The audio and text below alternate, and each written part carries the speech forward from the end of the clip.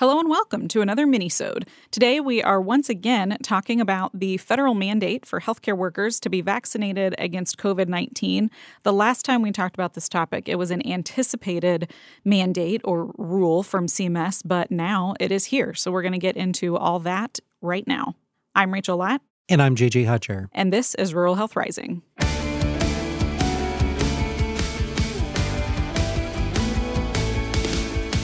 So, JJ, we're recording this on Tuesday, so 2 days before you as a listener are listening to this. And last week on Thursday, the Centers for Medicare and Medicaid Services, CMS, did put out their interim final rule regarding vaccination for healthcare workers.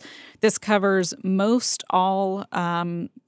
much all hospitals who participate in Medicare and Medicaid and other healthcare providers like outpatient physical therapy and speech therapy, things like that. The one area that it's not covering as we expected it to is physicians' offices. That was kind of a surprise to us. We expected physicians' offices to be covered under this as well, but they're not. Unless they're rural health clinics. Right. If they're an RHC, that is then they do an important qualify. distinction. Yep. Yes. So, JJ, why don't you just give us an overview of, what does the mandate entail? What does it not entail? And then maybe we'll get into a little bit about what are we doing? Thanks, Rachel. So this is, we have spoken many times on this program about our objection to a federal mandate. Now, for many reasons, and I don't want to confuse the issues. Number one, we believe vaccines work. Yes. Right? I mean, no one is contesting that. We know, we've met with all the epidemiologists. We know what happens when you get vaccinated. It reduces your risk of contracting or spreading COVID-19. And we've tracked that in our own numbers since September 22nd. We're seeing, typically firsthand. 85% of our hospitalizations are unvaccinated. The ones that are vaccinated, they're more than 6 months out, so they're really getting into booster territory. And also they're leaving really quickly. They're not in the ICU. They're not on a ventilator, and they're not the ones who are dying. It's true. Well, the 12 deaths that we are, broaching right now in the last, let's say, 7 weeks, all unvaccinated. Right. So the science is there. And we know that. We fundamentally agree with all of the research that has been done to bring us to where we are today in the sense of knowing that this does stop COVID or at least prevent the spread of it, right? Mm-hmm. Right. So we know that. Now, that has nothing to do with the federal mandate because the federal mandate is saying regardless of any factors in your organization, regardless of your community's transmission rate, regardless of any of those factors, the federal government has issued through two bodies, CMS and OSHA. Now, that's confusing for some people, right? Right. Because we had some recent lawsuits that really said we're going to put a stay on OSHA's side of it. Mm-hmm. Okay, well, that's good for them. But healthcare is still regulated by CMS. Right. All right. Right. So we're mandated, obviously through conditions of participation to agree to all of these standards within CMS. Right. So CMS comes out and or around the same time as OSHA does, the president tasked both bodies to create the rules. And the rules came out.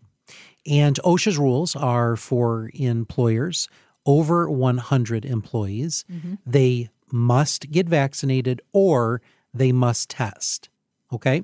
And so that's 100 or more. Now, if you're under 100, well, you're exempt from that. Right. And so at the same time then, and they allowed for religious exemptions as well as medical. Right, which the religious, that's required under the Equal Employment Opportunity Commission, and the medical ones are required under ADA, I believe. Absolutely. And I know you're going to read to us what the religious exemption is so that way our listeners can understand, well, is that just targeting one particular faith? Is it? We're going to hear about that. But Rachel, when you look at it, so that is OSHA. They regulate the workspace, okay? Not just healthcare, but they regulate all of the work spaces. Then you have CMS. They regulate healthcare. So what did CMS say?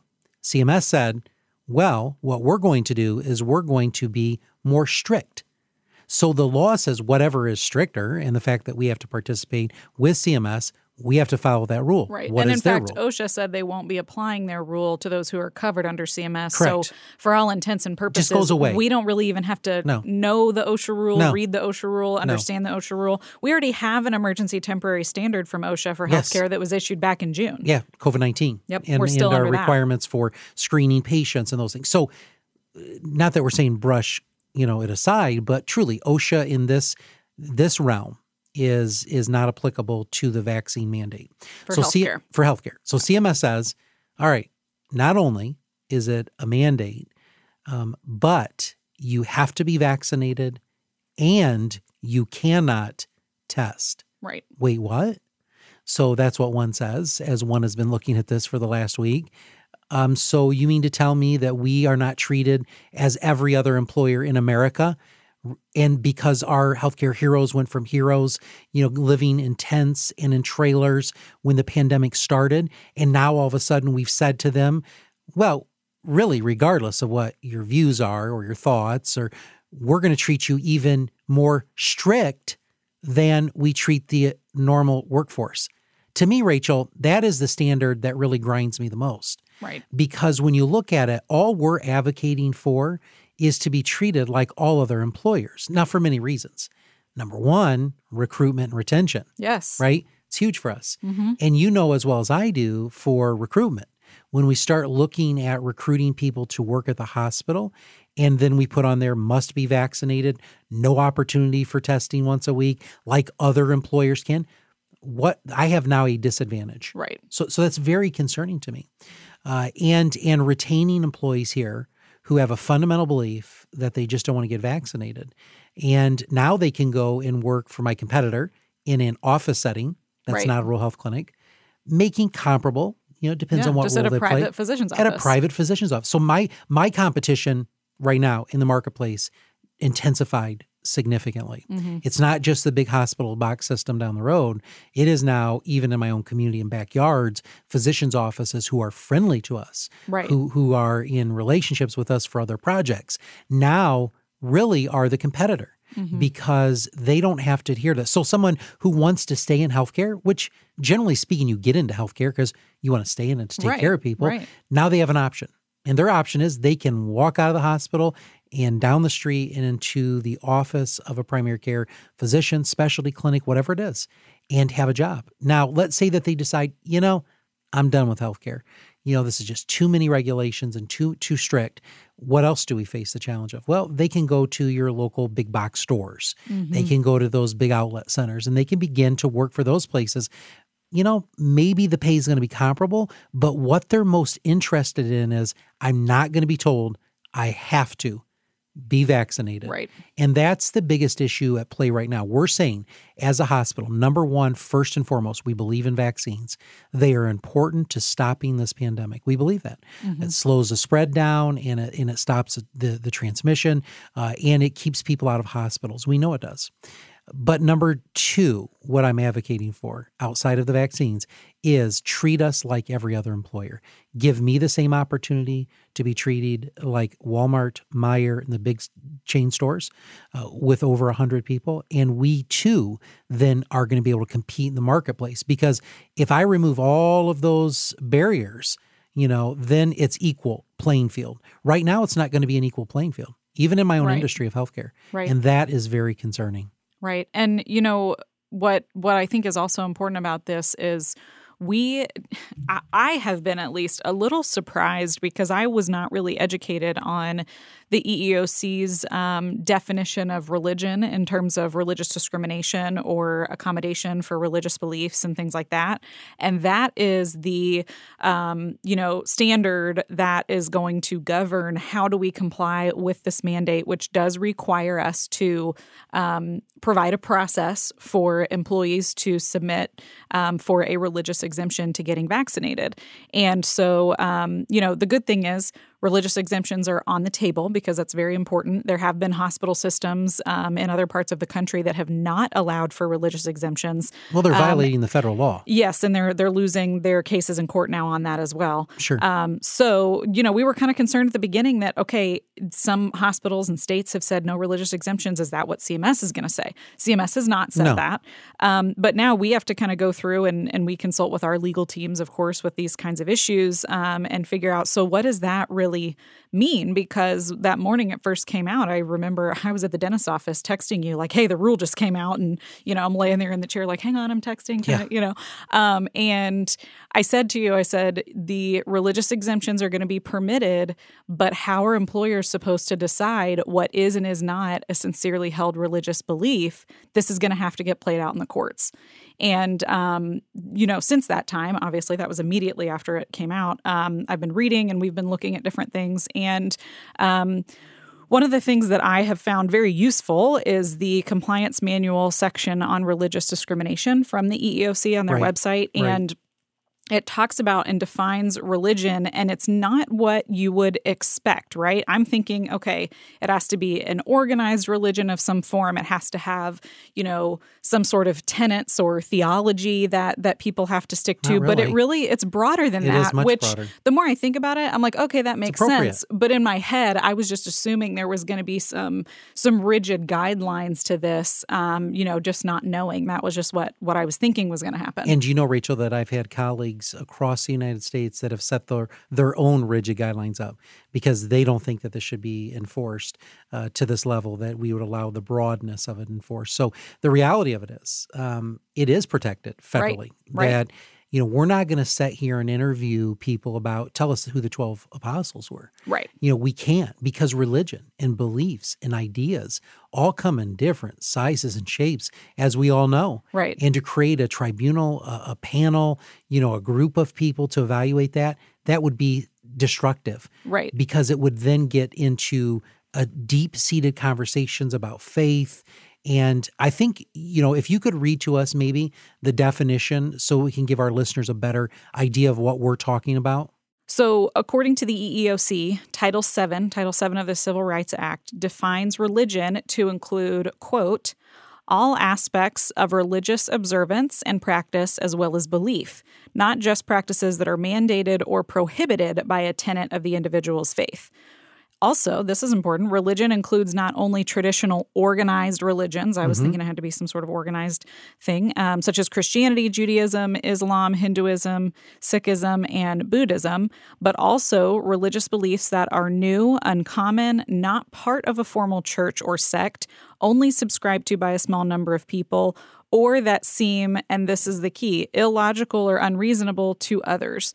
So when you talk about having, a tribunal, trying to go through and say, well, yeah, you have a sincerely held belief and you don't, and this is okay and this is not. None of that can be based on the belief itself. Right. The question is not what is the belief. The question is, do you have a sincerely held belief that stands in conflict with you getting vaccinated for COVID-19? And maybe sometimes it's for all vaccinations. I guess that would be. And most depend. of the times it is. Right. And then this is also important too. It says further, a person's religious beliefs need not be confined in either source or content to traditional or parochial concepts of religion. Right. So a belief is religious for Title VII purposes if it is religious in the person's own scheme of things. For example, it is a sincere and meaningful belief that occupies a place in the life of its possessor parallel to that filled by God. Yes. So this is very different than what I expected. And I think for employees, I feel like it could be very easy to assume maybe what I assumed. And if someone who is not vaccinated, doesn't want to get vaccinated and is assuming what I assumed, well, it has to be organized or has to be some specific tenet or whatever, and is thinking, well, I'm not eligible for a vaccination because this is my religious belief or my sincerely held belief, but I don't have a church. Yeah, that's a lot an of people, organized group. Yes. that is part of me having this belief system. Yeah, and a lot of people approach me with that exact same thing.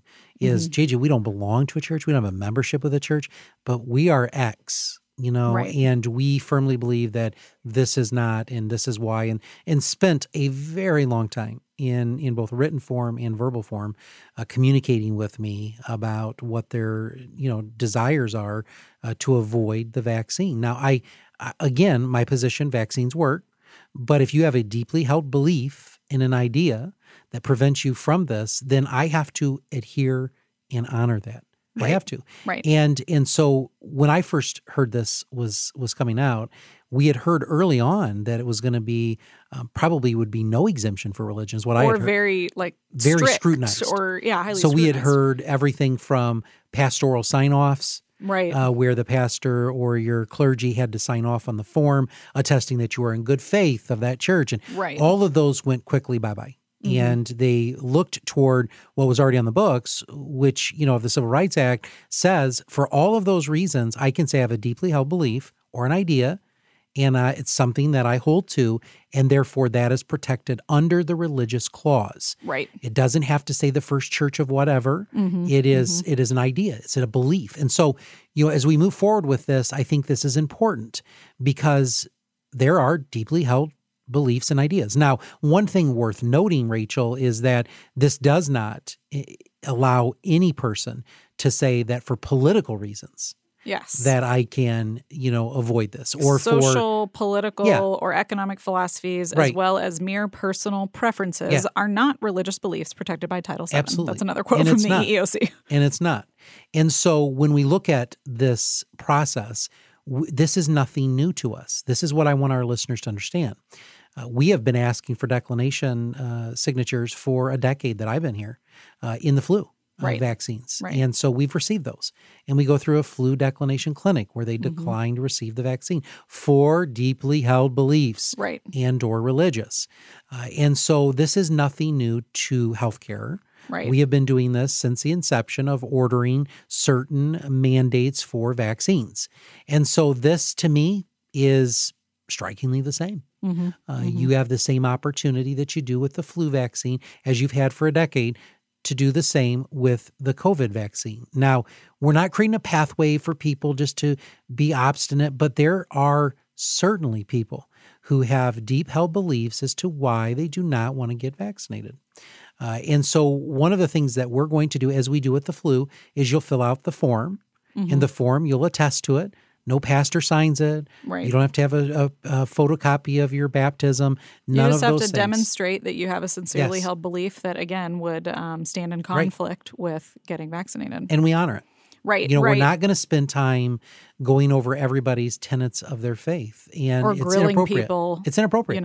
Right. It's inappropriate. Now, if Well, we we get can't be the ones to determine that, right? Absolutely I mean, not. The Nor courts, should we. The courts, have given some definition to it, but we employers can't be expected to have to do an investigation, and some of the language is pretty clear in that unless the employer has an objective reason to believe that that sincerely held belief is not what the employee is representing it to be, then, they take that at face value. Right. But if they have an objective reason to believe that, okay, maybe this is not quite accurate what the employee is representing, then they are allowed and permitted under the law to inquire further. But I doubt that's going to be very many scenarios. No, very few. It may be, but that's really in terms of trying to, I guess, validate or verify the accommodation requests. That's pretty much what the law allows for. And let's not forget, Rachel, that of all the rural hospitals in America, the majority of those rural hospitals receive the majority of their funding from the government, CMS, from Medicaid, Medicare. Right. And all of that funding runs the day-to-day operations of the hospital. In our case, it's 70% of our reimbursement. Right. And so we can't say no to this CMS requirement. Right. What we have to do is work within the parameters under two allowable exemptions, which is medical, and that is a provider has to attest to it, Right. and then religious. And religious we've already defined. Now, one of the things that I think as we look at and transition into our discussion today is the impact on healthcare for such involvement of the federal government for things like this. Because, Rachel, I've had people already tell me, I'm not applying for any religious exemption. We're done. Right. We're done. Not getting it. Just refuse to. Right. And so for those people... And if they don't have a deeply held belief that is, religious in nature, then they shouldn't. Right. Right. And so they're telling me that. Now, what's going to happen is that does represent a decent number. Right. Right. And we've had people come to us and say, you're not going to question my integrity. I'm not a faith-believing person. You know that I don't have any deep beliefs, and I'm not going to sign that form, so you're going to have to terminate me. Right. And so healthcare is going to have a different face very soon, and that scares me. It scares me, Rachel, for the reasons I spoke about earlier. We've gone from heroes to almost just saying to them, you know what, just sit down, shut up, and listen to what we're telling you to do. And in the face of someone who has been a hero and who has fought to keep your loved ones alive, and currently my loved ones alive, that's a hard pill to swallow. And so people, we call it the great resignation, right? Right. It's happening all around us. And these folks who are at the age where they can retire or get out of healthcare, they're doing it because they're tired of the bureaucracy. Right. At the end of the day, when our governor shut down the elective surgeries, we fought against it, not because we're opposed to the governor in general or because of partisan politics. Or not because we wanted to be footloose and fancy-free with COVID infection control either. But what did we know? We knew that the safest place for our patients was in those very places of the operating room and in the physician's offices. Right. Because a lack of care, and if they keep putting it off, the far worse outcomes resulted. And we know that now as we study it and look back at it, that shutting those services down did not help our population to become healthier. In fact, they were much more sicker. So this is what we find each and every day as we battle this, is that, we have to weigh both sides. And so we know that we are facing the most tumultuous times in healthcare right now. Right. And it's concerning because we have an exodus, both of retirees, and even among my own peers of CEOs who are in their early 60s, 61, 62, who one called me last night, I'm out, I'm done, not doing this anymore. And it's every day a battle. Yeah. And so the challenge is real, and the landscape is not looking very good for healthcare. Right. Now, what's the long term? The long term is if the hospital cannot take care of patients, the hospital loses their patient foothold, the hospital closes, there goes the community. Right. These are hospitals in rural communities who are the primary, maybe the number two leading employer in that jurisdiction. And when that hospital closes or health system does, so goes their town. And this is devastating. Now, I'm not a type of guy that believes in conspiracies or the sky is falling, but we have to be realist in the understanding that, you know what, this is going to have a devastating impact. Even and this is what the other side is arguing too. Well, it's just a small population. Really?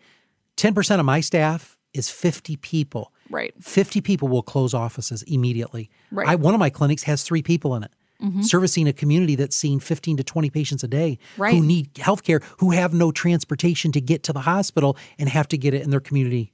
Right. We have another clinic of 2 people. Again, when you tell me 50, we're not a big system that has 15,000 people. Right. And so 50 is a drop in the bucket. 10% of my bottom line total number of FTEs is significant to closing programs. Right. And that's what's concerning. Right, because, like you said, the end possibility is that hospitals close due to lack of staffing and inability to take care of patients.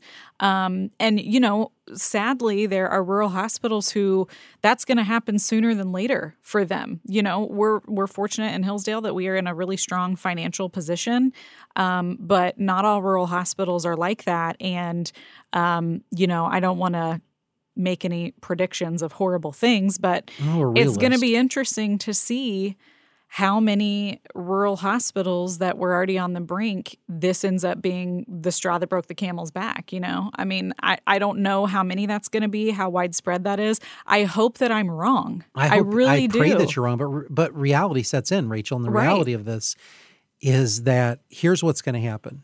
Those staff members are going to depart from that hospital.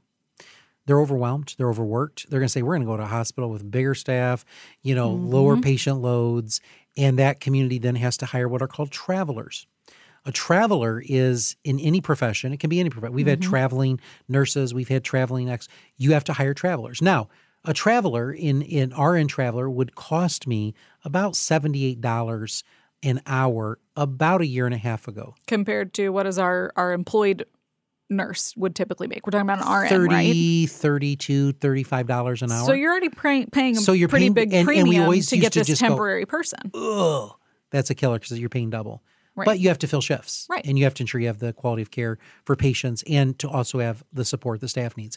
Now, shall one guess how much the cost per hour now in today's market, COVID-19 market is for an RN?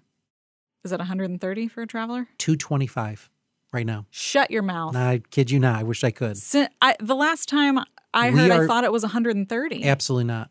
$225 right now is what many... You'll take that to the bank. I'll take it to the bank. Well, they'll take it to the bank.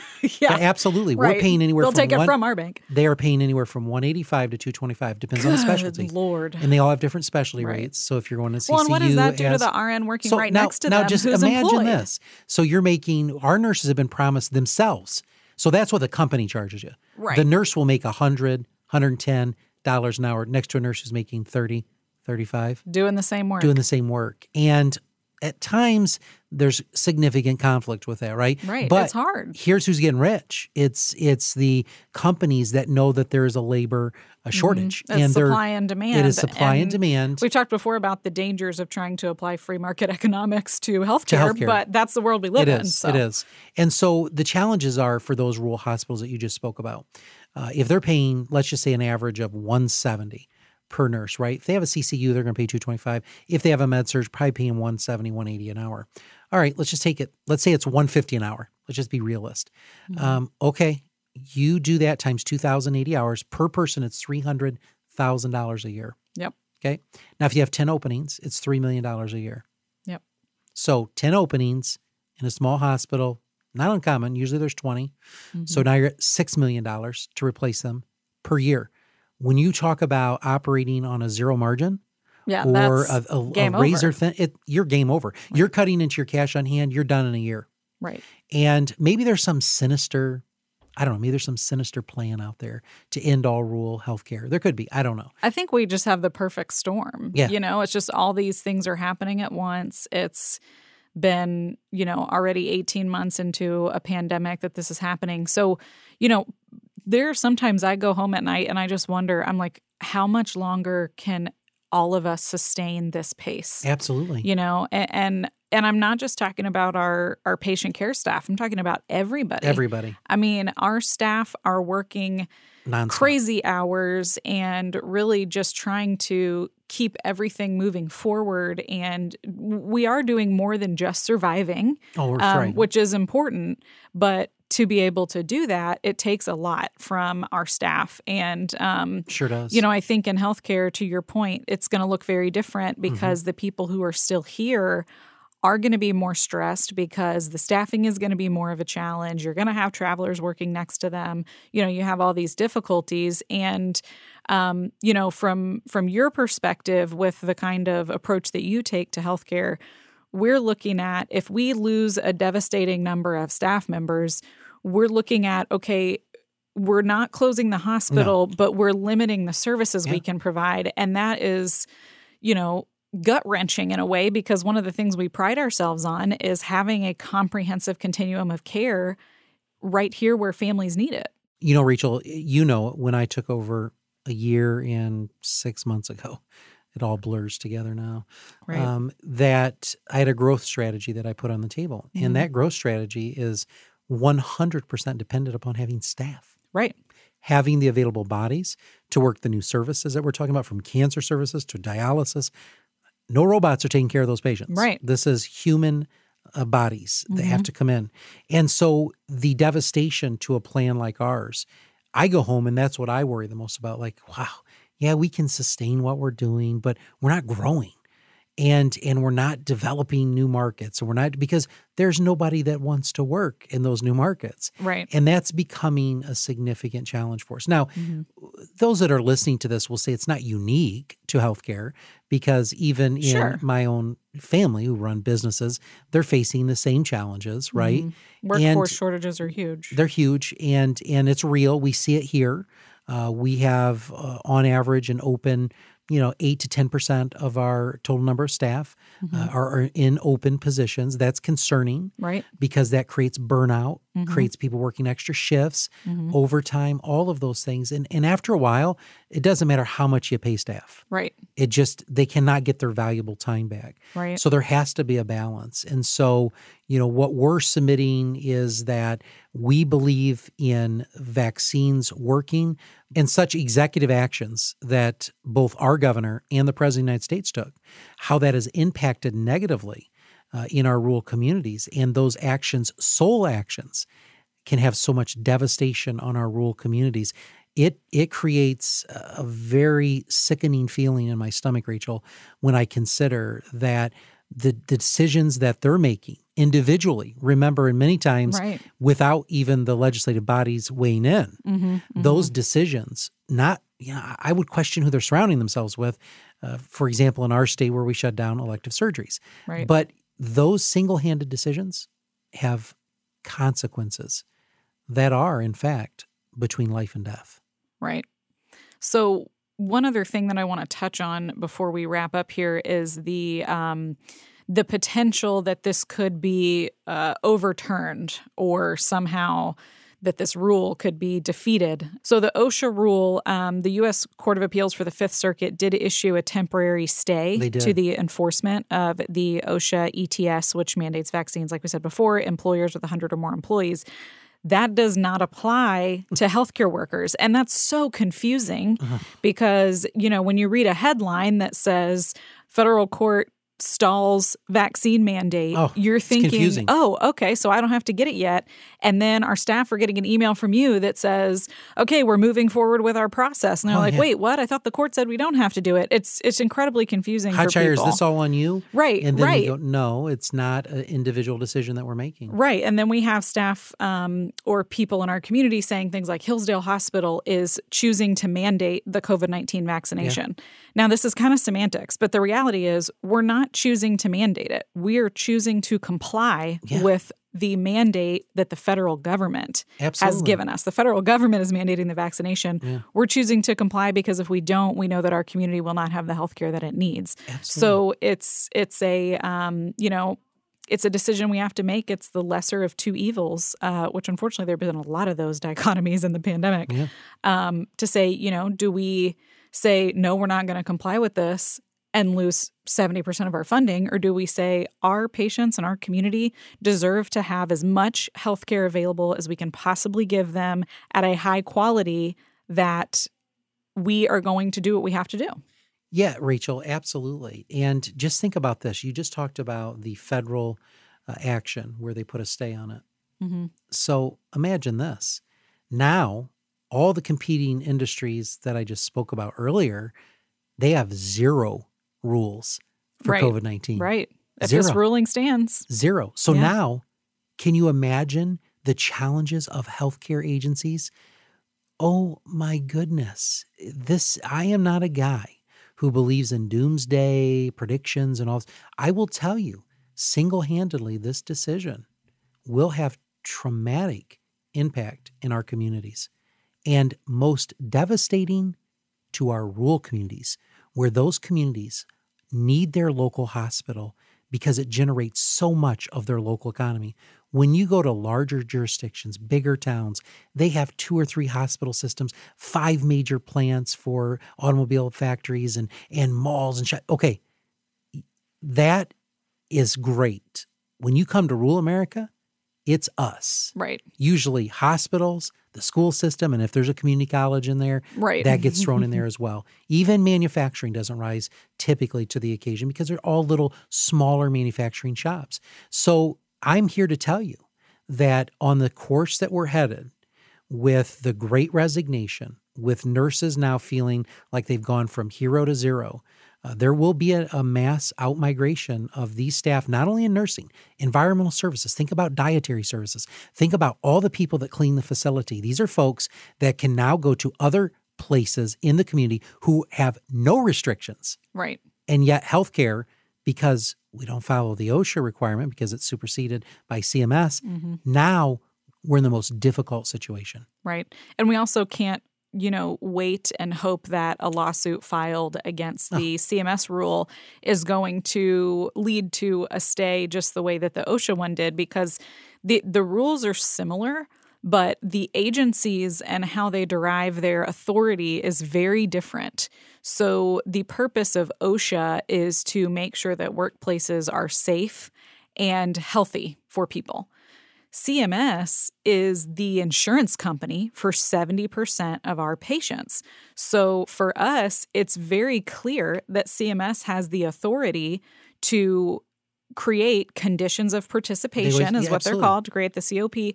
And if we don't abide by the conditions of participation, they're not going to say, well, go home, your hospital shut down. They're going to say, well, we're not paying you for that. Absolutely. We're not going to pay you for that care that you're providing. Yeah. And that is what happens. So in a way, it's more of a carrot than a stick from CMS, but it might as well be a stick with the effects that it has. Might as well be a stick because they're not giving us any more money. Right. It's the same amount that we've been collecting from these agencies. But we have to participate. And Rachel, this is nothing new. CMS puts out, these requirements every year. This is just another one. So, for the courts to say that somehow what CMS has done is unlawful, I think that's going to be I think it's going to be an uphill battle, and I don't think that it's going to go the way that some people want it to. It will not, sadly. But Rachel, the good news is our healthcare heroes are doing a remarkable job across America, not just here at Hillsdale Hospital, supporting our patients and their families and walking them through some of the most difficult times, including death. It's a remarkable story when I hear nurses talk about how they're ministering to families in their last days and hours. It touches my heart. It touches my bereaved heart. And so the good news is that our healthcare heroes have stepped up to the challenge. Yes. They're across the spectrum, across the country.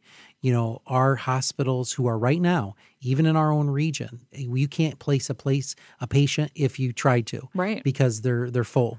Healthcare heroes are stepping up still, even in the midst of all of this. Yes. They realize about their responsibility. So I say hats off to our healthcare heroes in all different capacities, working from the front at screening patients to working in the laboratory, which you never see people because they're in the back processing, to the x-ray technicians, to the nurses, to the respiratory therapists. They got hit the hardest during this disease. To the folks preparing the food for the patients that are staying in the hospital for days and days. Yes. To the folks that are coming in and the ministers and the clergy who are ministering to our patients. Everybody plays such a unique and vital role. They are the true heroes in healthcare. It's not you and I on a podcast. It's not administration. Right. It's them, the frontline staff, working very hard. And for that, we are blessed beyond measure to have such a team as we do in the United States of America in healthcare. Thank you for joining us for today's minisode. Next week, we'll be speaking with someone who has experienced growing rural economies, which in turn supports rural healthcare. If you have a topic or issue you want us to cover on a future minisode, shoot us an email at marketing@hillsdalehospital.com. You can also find Hillsdale Hospital on Facebook and Instagram. And with that, don't forget to subscribe wherever you get your podcast. If you like what you hear, leave us a 5-star review on Apple Podcasts and tell others why they should listen too. Your feedback helps more listeners find Rural Health Rising. You can also find us now on Twitter. I'm at Hillsdale CEO JJ. Rachel is at Rural Health Rach. And you can also follow the podcast at Rural Health Pod. Until next time, stay safe, stay healthy, and stay strong. Rural Health Rising is a production of Hillsdale Hospital in Hillsdale, Michigan, and a proud member of the Health Podcast Network. Hosted by JJ Hodshire and Rachel Lott. Audio engineering and original music by Kenji Ulmer. For more episodes, interviews, and more information, visit ruralhealthrising.com.